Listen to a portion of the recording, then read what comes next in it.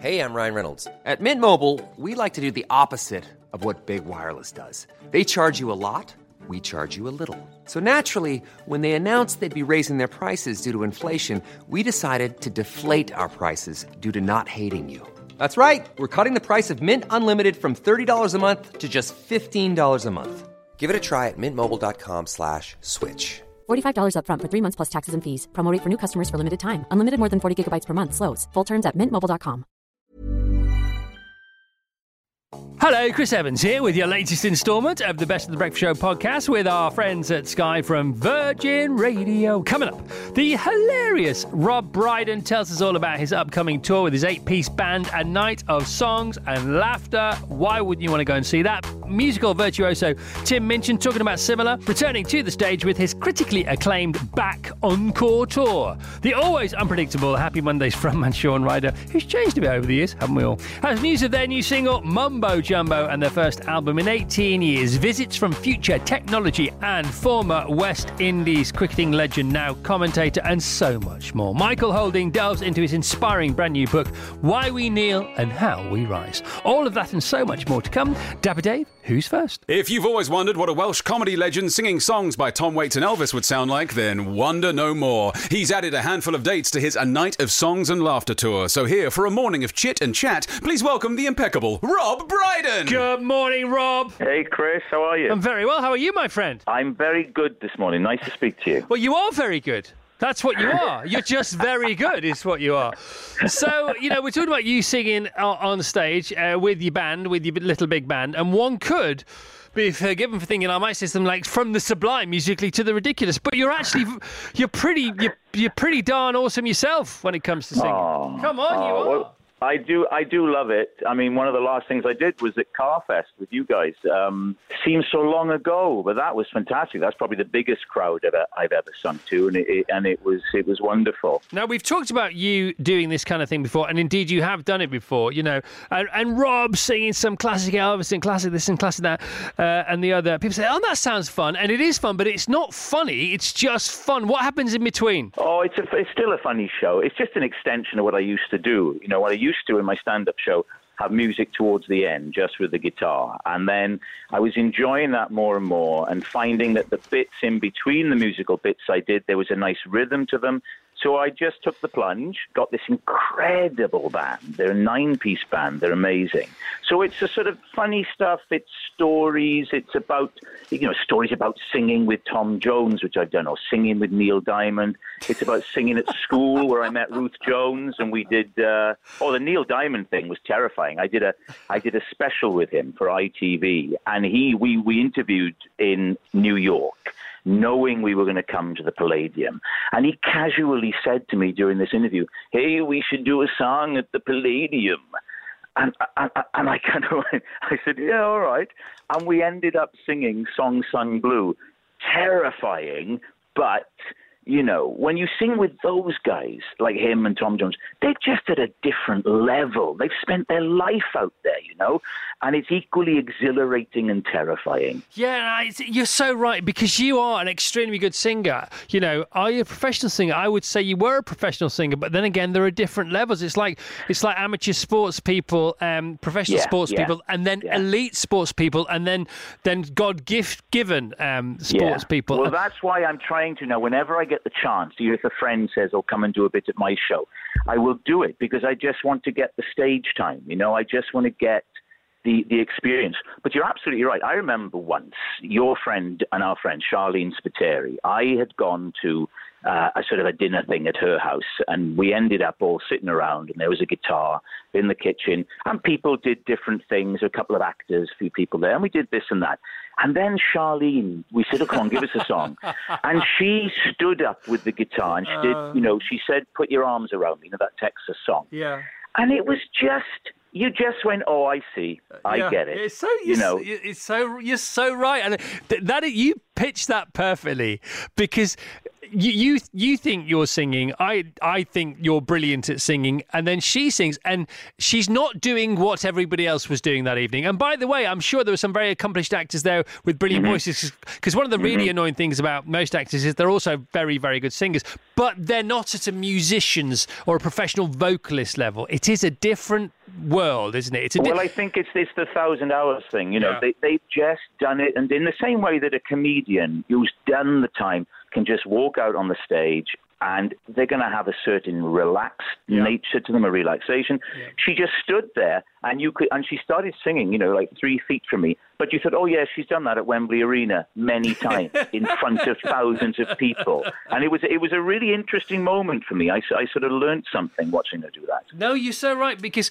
you know, as you're singing on stage, and as I say, Rob Brydon is brilliant, and he's been in the Carfest Supergroup, and he's going to be in it again this year, thank God. And he got this, you know, Rob can sing well enough to hold a tour, to put this tour together and sell loads of tickets and add extra dates because people love what he does so much. So Rob can do this for a living, but I imagine that sometimes you are still thinking about it on stage, and they're not, are they? That's the difference, isn't it? They are not thinking about what they're doing, and the music is flowing through them, and they're not getting in their own way.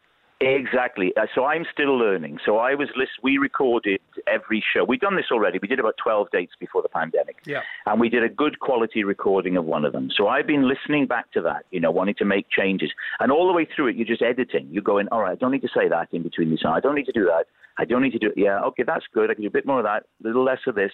Something that people like Charlene or whoever have just learned through experience, and I'm sort of playing catch-up in that sense. That's, you know? Again, beautifully put. You're learning to experience it. And I think it might be about the direction of travel, because what you're doing is you're crafting, you know, what ability you have by listening back, and you are paring it down, and you're polishing the best bits, and you're sanding off the not-so-good bits. But what they do is they grow it from within, and I think that's it's the direction of travel. They grow it, and others craft it. Yeah. I think that's true. But I love, and I know you talk about this, you know, especially in your podcast when you talk to these different people.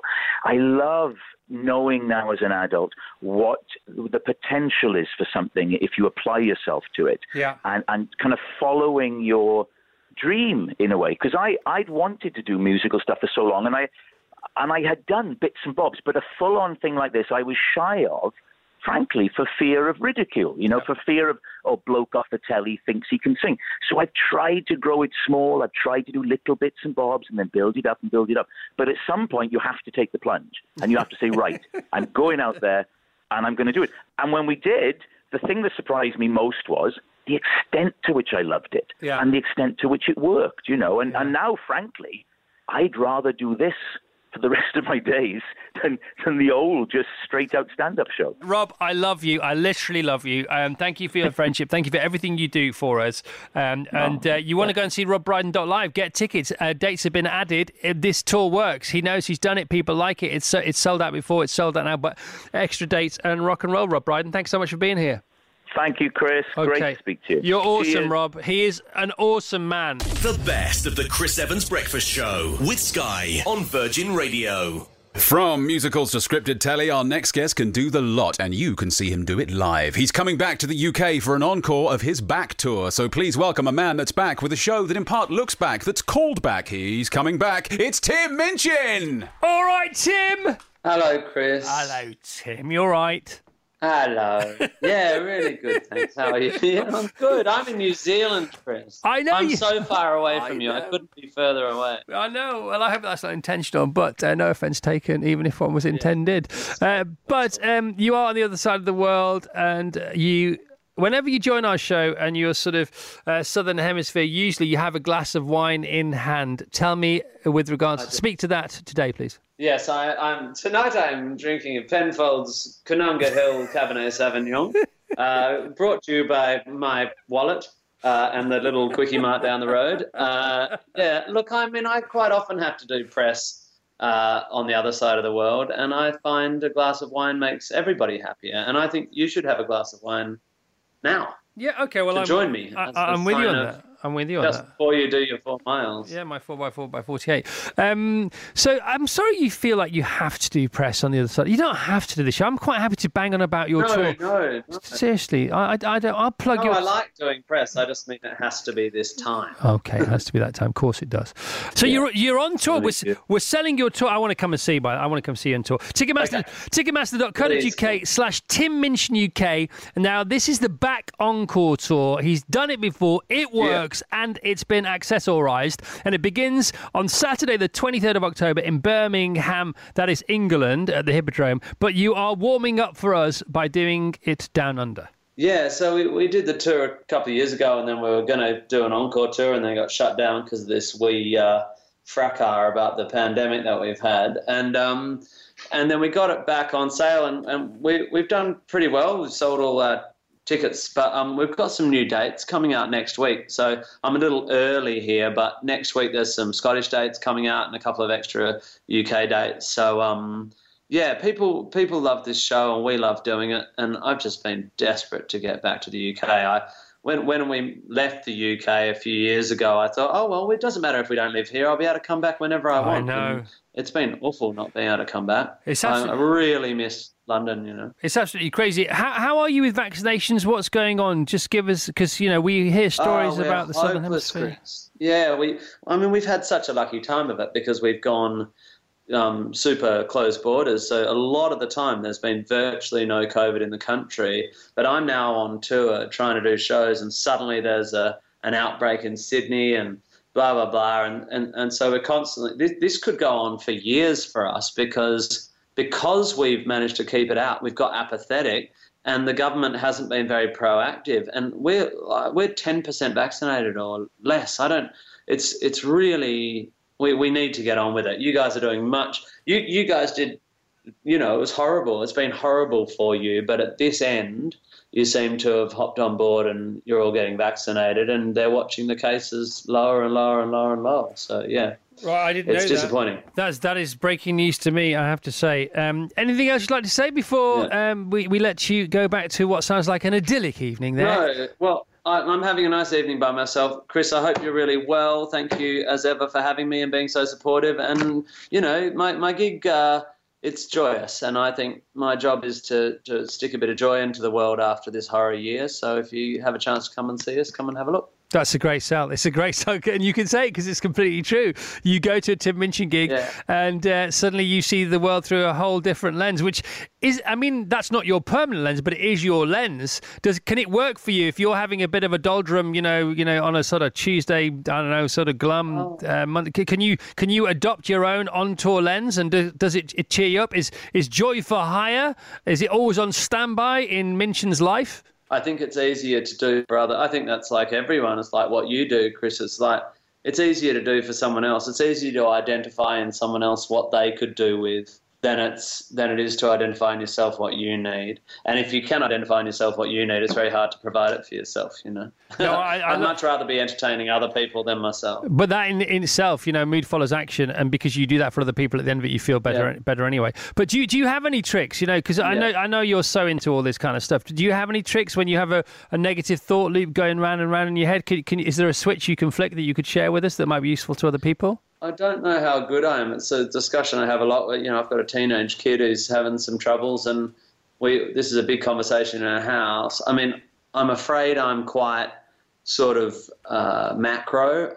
For me, it's about going for a run. It's about burning energy, getting in the ocean, trying to externalize. Like my brain goes pretty fast at times, and reading a book, getting into someone else's thoughts instead of your own, getting off the internet. I've got off Twitter finally, and it has had a real positive effect. Yeah. So not too much of other people's nonsense, and a bit of a book and a run. That's all I got.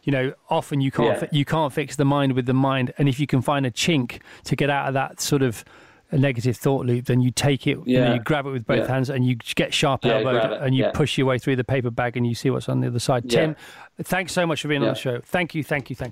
It's a pleasure. Great to talk to you. Have a good day. Good day to you, Tim. Good night to you, Tim. Snowboarding in New Zealand, kicking back with half a glass of Penfolds in his hotel room the day before his gig.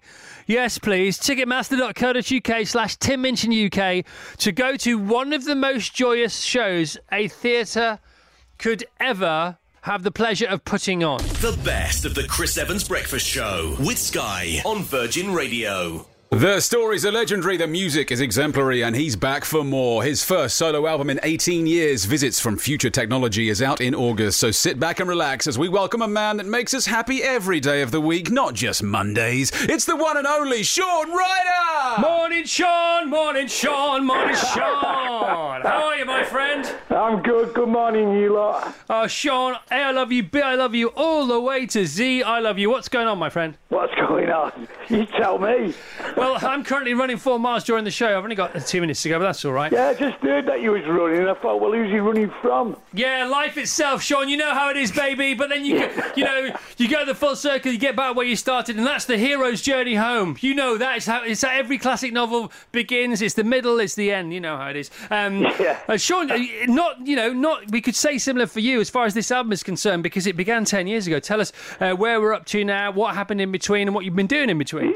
Well, yeah, I mean, I just finished the album, flew back from LA, and then I was going in the jungle. And when I went in the jungle, I had one manager. I came out of the jungle with a different manager, and it was like, forget about the album, go and build your profile up on telly. So it just got forgot about. And then when we're in lockdown and...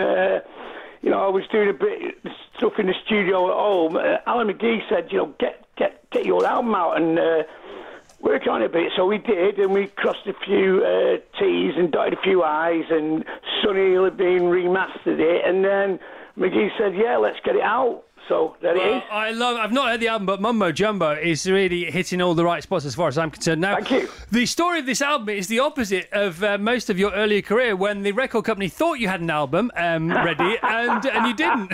I mean, it's the polar opposite, isn't it? I give over. Right, okay. It's true, though. Is that not the case, Shaun? Yeah, you know how it was. Mad young kids and all that lot, bit nutty. Okay, but this is effectively 11 years old.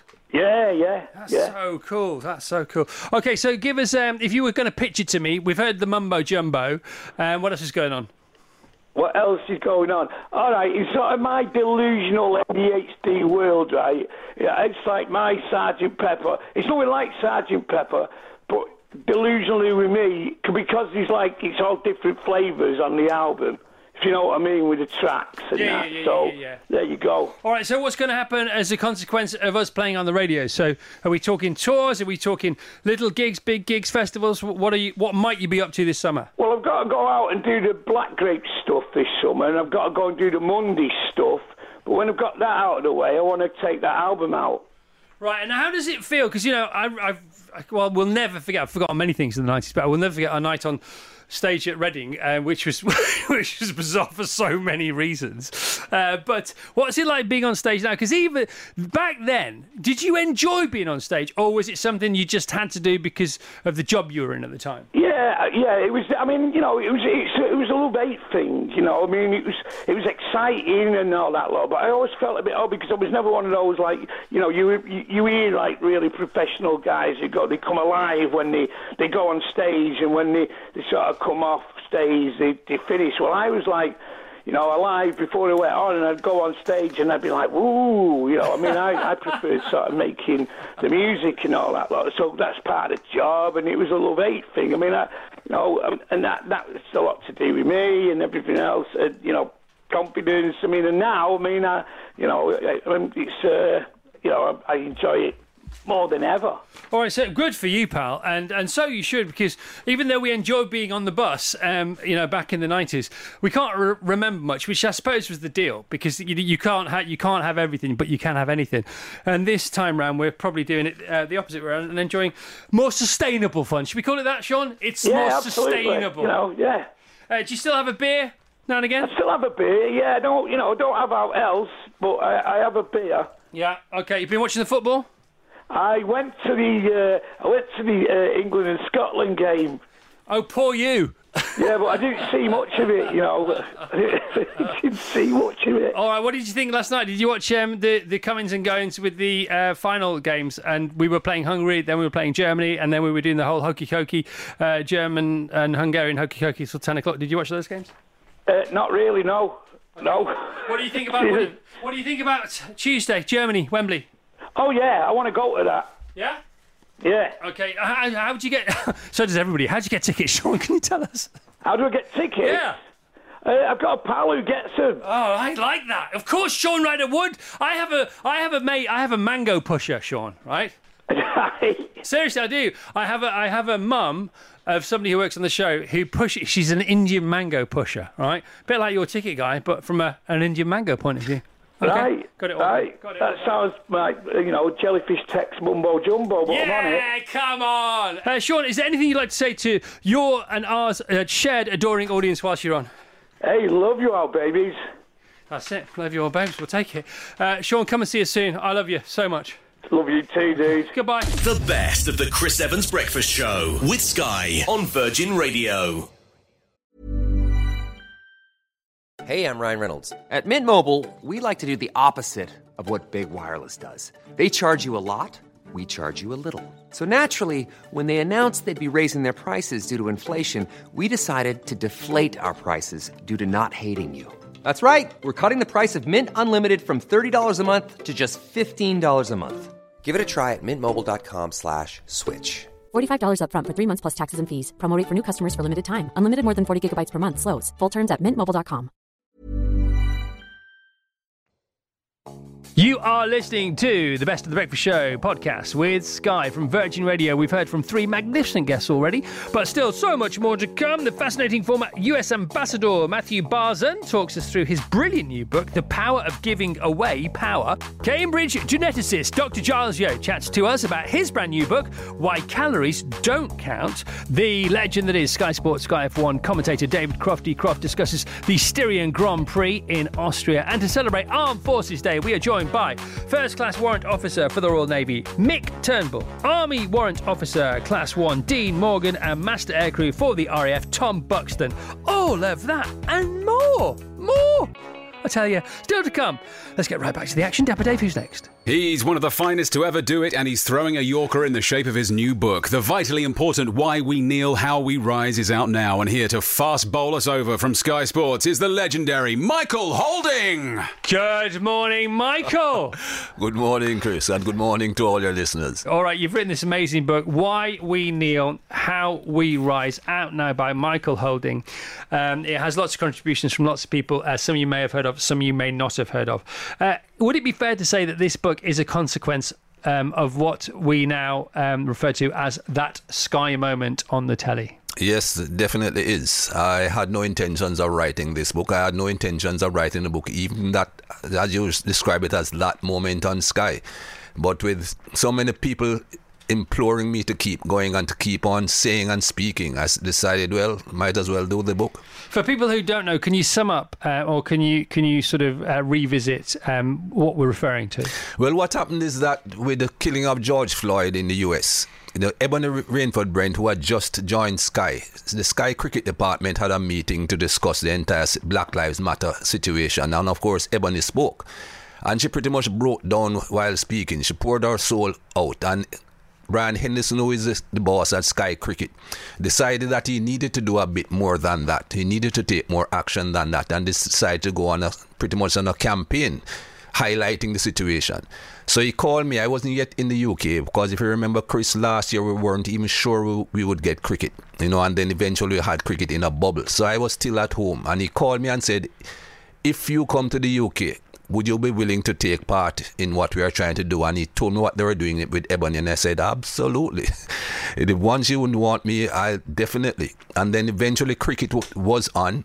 And then he called me back, and to be honest, Chris, he said to me, with the situation as it is with COVID, last year I was 66 years old in the vulnerable group. He said, you don't have to come because, we're not absolutely sure what the situation is. We wouldn't want to risk you. And I said, no, if there is cricket, I'm coming. And so that is the genesis of it all. And then eventually we did this video, this the short video that was shown before I actually spoke. And because of the rain, I got the opportunity to delve into it deeper.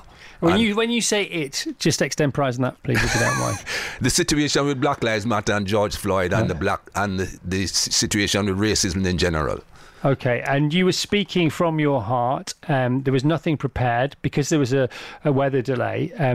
There was more time often to fill, when cricket's concerned, and lots of other broadcasting situations. Yeah. And you started to speak, and you sort of found yourself in flow pretty quickly. Did you take yourself by surprise? Not really. I can't say I took myself by surprise because it's something that I've had inside of me for donkey's years. I've been thinking about things like that, but I've just never expressed myself. I've never had the opportunity to do it publicly. I've spoken about things like that privately to some people. Right. And I have a lot of friends. When I went back to Newmarket, a lot of them, when I saw them, I said, "Oh, Mike, we didn't know that you felt that way. We didn't know that you would say things like that." And I said, "Well, I was never asked." Yeah. Michael, for people listening today, what would be your parting message for this interview, at least? What I'm trying to do, Chris, is to educate people about how racism came about. That, when you tell stories about Thierry Henry and their experiences, I just do that because I want people to understand that it's a skin color that's a problem. These girls are millionaires. Naomi Osaka is a multimillionaire. Thierry Henry, multimillionaire. You're seeing both multimillionaire, but they still experience racism. And I want to tell people why racism is there, because this was a big plan, Chris. This did not happen overnight. It won't go away overnight. To subjugate a people, you have got to make them feel inferior, and that was the plan from centuries ago. We're going to subjugate these people, but we need to make sure that they feel inferior. We have got to make sure that we ourselves, our race, don't feel as if we are doing something wrong when we do this to these people. And the book explains all of that. And that's what I want people to understand, why it took place. It's no longer necessary. Times have changed. That's a long time ago. Okay, long time ago, people did that because they had their plans. But we need to understand now that race is something man-made. There was no talk of race many, many years ago, hundreds of years ago. We were just people. But it is man-made because the plan was to subjugate a set of people so that you could abuse them, use them, and do whatever is necessary. And the big plan, whatever a man of color or a black person did, hide it. Do not let these people know that they can be great. So whatever any of them does, you have got to make sure that you can hide it. So many great inventions from black people and people of color. I mentioned Thomas Edison and the light bulb. Everyone, you go anywhere in the world, Thomas Edison invented the light bulb. It was a non-functional light bulb.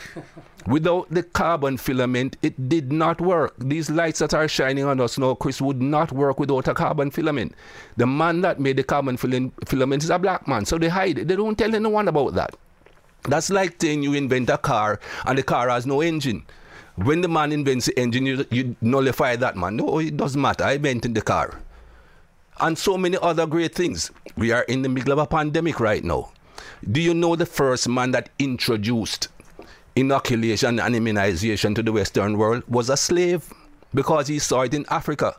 Then 50 odd years afterwards, you hear about a British doctor talking about smallpox and cowpox, and he's the father of immunization. If he's the father, he's the stepfather. Yeah, well said, Michael. It's an honour to have you in the studio. Thank you. Thank you very much for having me. You're very welcome. The best of the Chris Evans Breakfast Show with Sky on Virgin Radio. He's the former US ambassador to the UK who knows a fair bit about empowering people. His debut book, The Power of Giving Away Power, is out now. So here with news on how we can all give it away now is the wonderful Matthew Barzan. Morning, Matthew. Wow, that's a great way to wake up.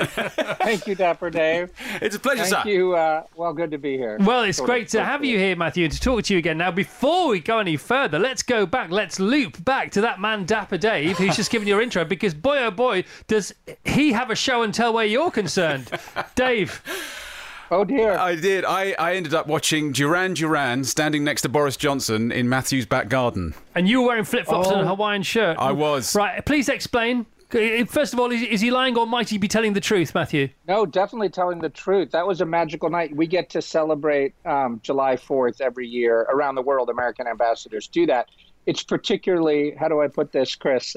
It's a little sensitive in your country, because it was independence from you guys. I'm aware of it. I'm aware of what it stands for, mate. and a British friend joked that you celebrate it too, and you call it Thanksgiving, which is funny, sort of, I guess. But anyway, we have this great tradition of having a big party, and as you mentioned, we have this big, wonderful space in Regent's Park, and so we decided to throw kind of like a Glastonbury-inspired music festival, and the great folks at Duran Duran were willing to play for us. So that indeed happened, and it was a magical night. Yeah, I mean, what's the point in being US ambassador to the UK unless you do things like that in this massive pile in Regent's Park, which is uber impressive? But here's the question.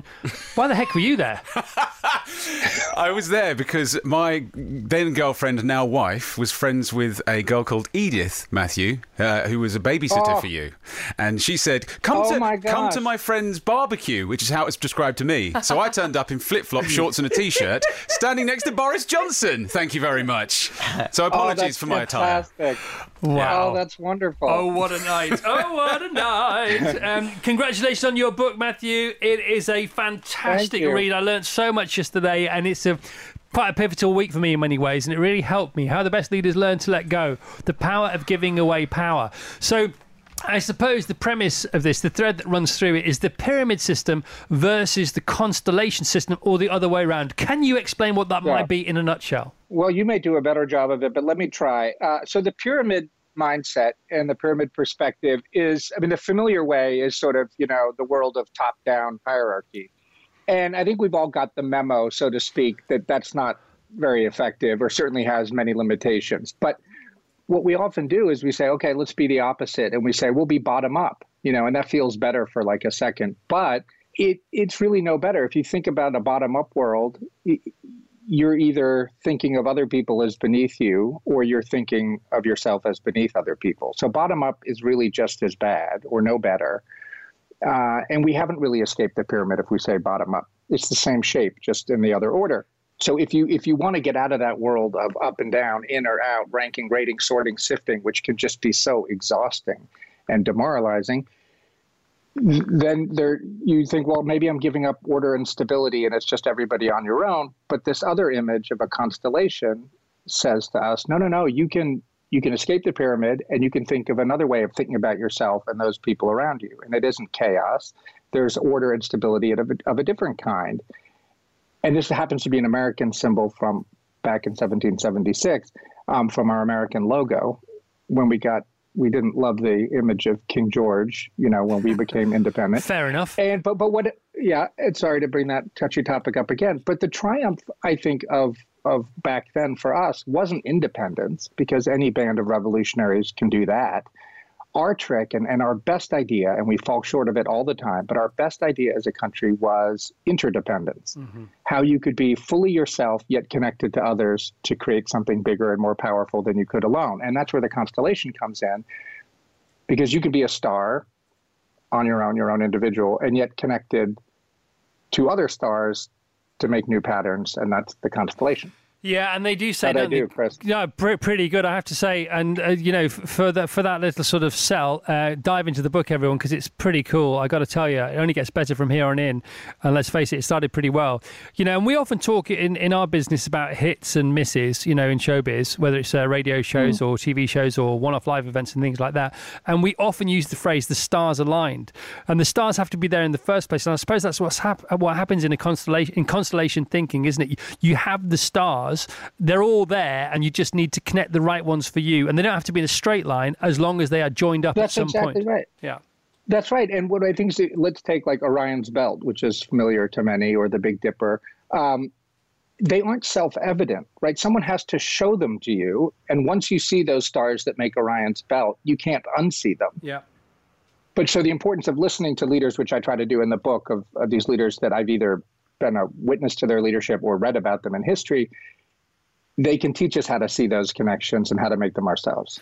Great to talk to you. If you do come over here anytime soon, please let's hook up for a coffee, because I would just love to bend your ear about everything, actually, in life, because I think you're amazing. Cheers. The best of the Chris Evans Breakfast Show with Sky on Virgin Radio. If your weight is yo-yoing, then listen up, as our next guest is just the yo you need. His new book, Why Calories Don't Count, is out now. So in answer to the question, yo, are you ready for me yet? The answer is, yes, sir, we are. Please welcome the brilliant mind of Dr. Giles, yo!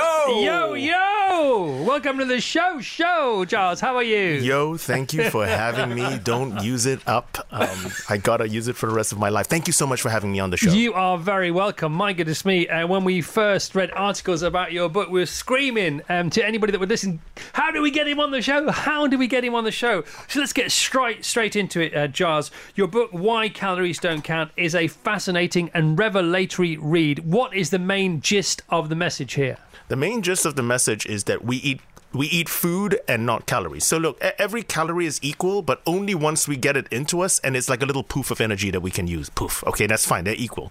But because we eat food, our body then has to work to get the calories out. It has to expend energy in order to get it out. And so therefore, depending on whether or not you're eating a carrot, a donut, or a steak, your body works at different rates, uses different amounts of energy. So we extract different calories for every kind of food that we actually eat. All right, so this is science. I'm presuming it's been around for a while. I know you've dedicated a couple of decades at least to this particular aspect of science as far as nutrition is concerned. Why aren't more people saying the same thing? So I didn't invent this stuff, right? And this is what I didn't make it up in my head. This has been known for a long time. People have ignored it, and I'm not entirely sure why. So the calorie counts we see everywhere on the back of whatever packets you actually have are 120 years old. They come from a guy called Wilbur Atwater, who worked out that 9 calories for every gram of fat, 4 calories for carb, 4 calories for protein. But he never took into account the business of doing work, the energy it takes. And people have relied on 120 years old, 1900 he published it. He did a great job, I want to point out. He did a really good job. He was the one that worked out the fact that when you eat sweet corn, 100 calories of sweet corn, the next morning you look in the you haven't absorbed anywhere close to 100 calories. Yeah. Thank you. Nicely framed. Thank you. So he worked out that we don't absorb everything. But then he didn't work out the energy actually taking place. And it's quite significant. So people are saying, well, we're not doing it because it's too difficult. It doesn't matter. Well, I'll give you just one example. If you eat 100 calories of protein, now this is very specific about protein, you only ever absorb 70 calories. So it takes 30%. Ever. With anything? No, protein. With protein. Sorry, protein. But as far as protein is concerned, we can knock 30% off straight off the bat. Yes. It doesn't matter whether it comes from a bean or it comes from a steak. It's exactly 30%. See, that should be on the front page of every paper, because we're so obsessed with what we eat and losing weight and gaining weight and exercising and not exercising and 10,000 steps and zone 2 training. This is massive news. I mean, so then if you take the other end of the spectrum and you look at fat, so we're looking at them in isolation. We clearly eat food. But fat, if you have 100 calories of fat, you pretty much get close to 100 calories of fat, because that's very dense. It takes no heat at all in order to take it apart. So protein is just chemically the most complex. Carbs sit in the middle. So if we're talking about sugar, then for every 100 calories of sugar you eat, you get 95, 96 calories out. So it still takes a little bit of energy. Whereas if you're having a slice of wholemeal toast, then it takes 10%. So for every 100 calories of wholemeal toast, you only absorb 90 calories. It costs 10 calories to sort out 100 calories of wholemeal toast. Right, and this seems to be good news, because does it ever go the other way? No, it doesn't. It cannot go the other way, because it goes against the laws of physics. So you can't add calories. You can if you're the sun and you have like nuclear fusion. But in typical... You can't grow calories. You can't grow calories. There's a maximum number of calories in a food. Right. And then how you cook it, process it, deal with it. They can only get less. That's right. They Correct. can only get less. Correct. So this scientist, right, who was doing his best 120 years ago, was a trailblazer in his day. Okay, and so he was published. He had some good things going on, but it was a very elementary way of calculating these characters. What exactly was he doing in his shed? So I want you guys to think about this before you complain about your jobs. So the way calories are counted is they use something called a bomb calorimeter, where you burn food and you measure the heat that's given off. Yeah. And so what he did was he spent 20 years of his life burning loads of food, which is fine. This probably smells quite nice, and to a crisp. But then he fed the food to human beings, fasted human beings, and then burnt the poop. And what he then subtracted was the total calories in food versus the total calories in poop, and then he got these numbers. 20 years of his life, ladies and gentlemen. You're awesome. Oh, thank you. How was it for you? It was great. No, thank you for having me. You're very welcome. The book is out now. It's Dr. Giles Yeo's Why Calories Don't Count. It was number one in the movers and shakers after we talked about it last week on the show. That was before we had Giles on for the interview. So please do pick up a copy now if you can, virtually, or even better, go and pick up a copy physically at your local bookshop. Giles, thank you so much for being here. The best of the Chris Evans Breakfast Show with Sky on Virgin Radio. Dapper Dave, over to you. F1 has already delivered some wonderful thrills and spills, and this weekend we're hoping for more of the same. The Styrian Grand Prix is live and exclusive on Sky Sports F1 this Sunday, and here to tell us all about it is the man with the voice of an angel and the face of an F1 commentator. It's Crofty! That's a bit harsh, wasn't it, Crofty? No need for that. Well, I thought it was a very angelic face once upon a time. He's not on handsome Dapper Dave. Sorry, Crofty. Yeah. By the way, Crofty, in the right light, I'm stunning. I think you're not half bad, to be honest. You know, the question's not been posed, but the answer is I would. I think, maybe, not quite sure. But Dapper Dave, Crofty, Dapper Dave's got to realise that the people you intro on the way up, you're going to intro them on the way down again, Dave. So you just be careful out there. He's also got to realise, Chris, it's 3 weeks till Goodwood, and we're going to meet face to face. And if he doesn't like the face now, wait till he sees it first thing in the morning at Goodwood. Yeah, because Crofty's going to join us. We're going to be live from the Festival of Speed, which is very exciting. This show live on a Friday from the Festival of Speed. Yeah. Crofty, there has never been in my lifetime a more exciting F1 season. It simply is the case. Yeah, audience figures going through the roof, not just in the UK, but in America as well. Max Verstappen and Lewis Hamilton is the ticket we all want to see. It's like a heavyweight title fight over 23 rounds rather than just 12. Yep. I love that French Grand Prix. It had just about everything you want from a race, including an overtake, a couple of laps from the end, brilliant strategy from Red Bull, and Mercedes licking their wounds. I tell you, the pressure's on Mercedes at the moment. Yeah, it's funny, isn't it? Because they've not really been under pressure for the last 7 years. Don't get me wrong. They're very good at what they do. But pressure adds a whole different dynamic. Your teams start vibrating at a different frequency. The ifs and buts start happening. The flow is interrupted. The confidence is wobbled. It can literally be the difference between winning and losing, living and dying. It can. And flip that over at Red Bull, where they've not been used to winning quite so regularly. Their pecker is very much up at the moment. They're doing pretty much everything right since they got it wrong in Spain. They started to put things right. We're in the middle of a triple header, 3 races in 3 weeks, and I think this will have a massive ramification on the championship as a whole. If Red Bull can dominate these 3 races, then Mercedes have got to find answers, and they've got to find answers quick to what Red Bull have got, which is a very good car and a brilliant driver in Max Verstappen, who's driving at the top of his game and has really risen to the challenge. I've never seen Max look more calm, more relaxed, more chilled out before a race than he has been doing this year, because he knows that he's got some decent machinery underneath his feet. Yeah, and where Lewis is used to being, in the groove, getting on the stage and doing everything that's in the script has changed, and you can sense that in Lewis because he's now somewhere he's never been before. Yeah, well, this is it. But I think Lewis, given the athlete that Lewis is, and given the fact that he can rely on so much experience of when things haven't quite been going right to put things right, he's a bit like James Brown. They might throw the blanket over Lewis Hamilton. He might not look like he can carry on, but there's probably 4 or 5 more songs in him that he can do for an encore, and he'll come back on the stage and give it everything. And I just love all the dynamics of this year, and I don't know which way it's going to go. I really don't.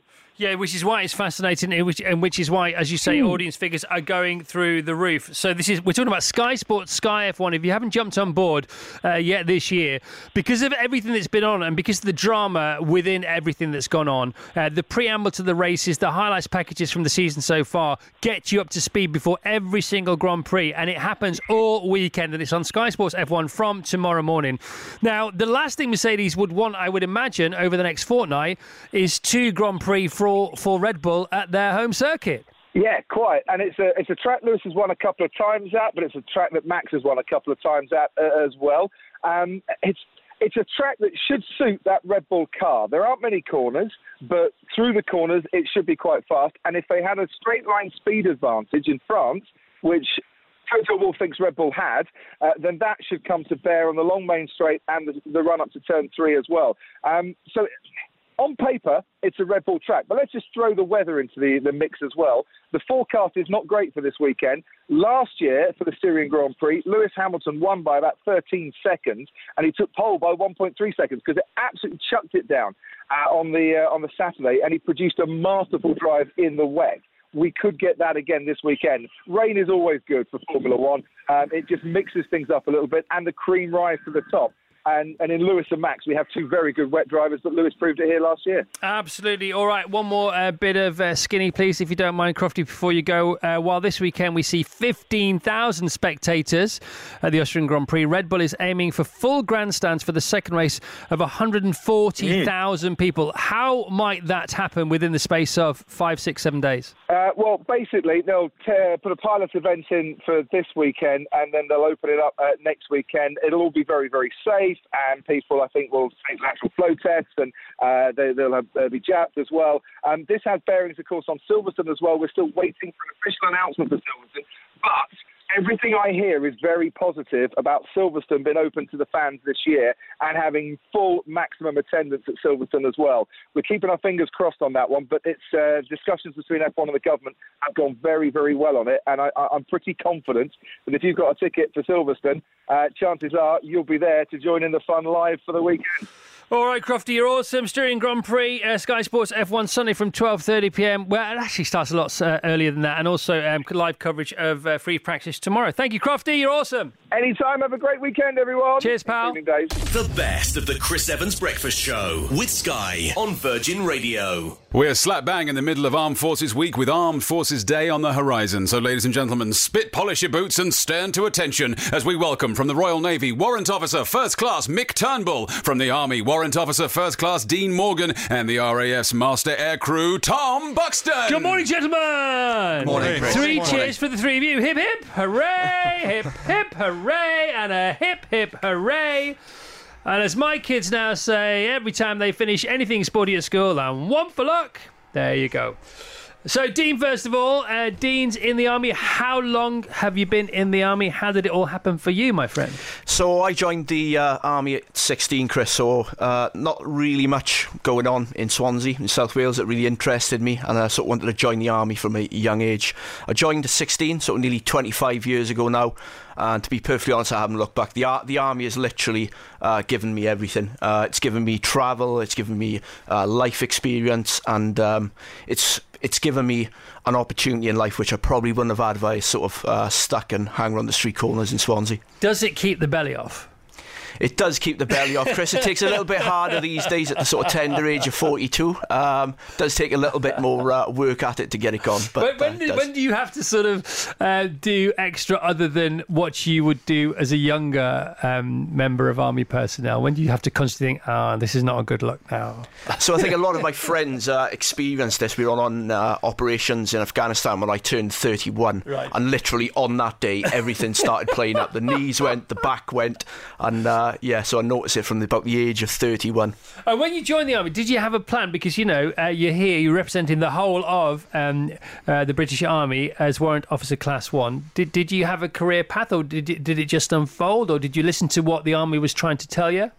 So at the age of 16 when I joined, really, really young, I didn't have any sort of long-term plans to make a career out of the Army. I think it wasn't until about 4 or 5 years in where the penny just really dropped, and I thought, I could really make a go of this, the same as a lot of other people who are in the Army today, joined from similar sort of backgrounds as me, and given the opportunity to really push on and make something of their lives. Okay, so what left turn or right turn is that? How do you change path within the Army? I think it's as you mature as a soldier. Right. Maybe you're coming towards the end of your initial contract of your time of service of 4 years, and you know that you either go left, we shake your hand, thank you for your service, right, and you go and exit into civilian employment, or you turn right, and as you say in the infantry, we fix a bayonet and we crack on with a full, rewarding Army career. Got it. All right. Okay. So Mick Turnbull here with us this morning again. Good morning, Mick. Morning. Warrant Officer First Class Royal Navy. You heard Dean's story there. Can we hear yours, please? Yeah, very similar to Dean. Joined up at the age of 16, just over 35 years ago, so I'm 52 years of age now. First 9 years of service were in the submarine service, and joining the Royal Navy is something I always wanted to do from a young age. Why was that? I spent 4 years in the Sea Cadets before I joined up, and I come from Southend-on-Sea, and having that sort of sea connection and being out on the water, it was just something I was really interested in. Yeah, and 35 years, 9 years submarine service, and 22 years in the Fleet Air Arm, and I've served on ships, submarines, aircraft squadrons, all kinds of stuff. All over the world, doing all different things. Some you can talk about, some you can't talk about, I would imagine. Absolutely, yeah. Working on submarines, a fascinating job, that, isn't it? Because what's the longest you've spent submerged? Well, when I served on submarines, we're in a different space to where we are now. Right. So the maximum I served was about 8 weeks under the water. Still considerable, isn't it? Because it is. A friend of mine used to serve on French submarines in the French Navy, and he said the one thing that he said the salient memory that he has is when he came up and back on dry land. He said the thing you had to get used to quickest was objects and people and cars coming towards you again, because you hadn't seen that, you hadn't got that perspective whilst being underwater. Yeah, it's all about spatial awareness, right. But normally a good run ashore sorts that out afterwards. Straight away. Yeah. Okay, all right, cool. Tom Buxton, Master Aircrew in the RAF. Good morning, Tom. Good morning, Chris. Were you a 16-year-old wet behind the ears junior in the RAF? Absolutely, Chris, but not in the Royal Air Force, unfortunately. So I transferred to the Royal Air Force in 2008 as aircrew, and I transferred from the Army. Right. So I joined the Army. Ooh, how did that go down on either side? Reasonably well. So I was rapidly marching towards my sort of 20-year point in the Army. Right. I was 18 years served at that point. And 22 years was the career, but I wasn't finished. I was ready to do a bit more. So applied to the Air Force, and thankfully the Air Force said, yeah, you come across, we'll take you over as aircrew. And I came directly across to the Royal Air Force and went off to the Hercules Force to be a air load master with the C-130. All right, so armedforcesday.org.uk is where you need to go to find out more. armedforcesday.org.uk. So we know that Tom didn't jump ship, but he jumped tanks, and he went to the RAF. Okay, so it's sort of 1-0 to the RAF. Mm-hmm. Mick, if you had to literally jump ship, would you hop on a tank, or would you try and catch a lift on an F-35? So if you had to leave the Navy for the Army or the RAF, which one would you choose? I'm afraid I'm Royal Navy, Heart of Oak. I can only be Royal Navy. It's a good answer, but I'm not going to accept it. I quite fancy the Space Command that the RAF's coming up with, so maybe that's a good one. Okay, but that's not Trump's Space Force. No. Please. Okay, Dean, same question. You don't have to answer it, by the way. If you had to jump a tank, would you land on the deck of one of Her Majesty's ships or Her Majesty's aircraft? So, I will always be a soldier to the day I die. However, I like it. However, I like this. My eldest son is literally about to start his adventure joining the Royal Fleet Auxiliary. So I'd probably, if I had a gun to the back of my head, I'd probably jump on the same ship as my son. So it's 1-1. Yeah? All's fair in love and war. 1-1, and the Army became the moderator. Who would have guessed that would ever be the case? Gentlemen, thank you for your service. Cheers. You're amazing. Thank you. Thank you. The best of the Chris Evans Breakfast Show with Sky on Virgin Radio. Thank you so much for listening to this, the podcast of the Virgin Radio Breakfast Show. Don't forget you can subscribe and get it every week from wherever you get your podcast, and you will never miss the weekly roundup of all the best bits from our Virgin Radio Breakfast Show with Sky.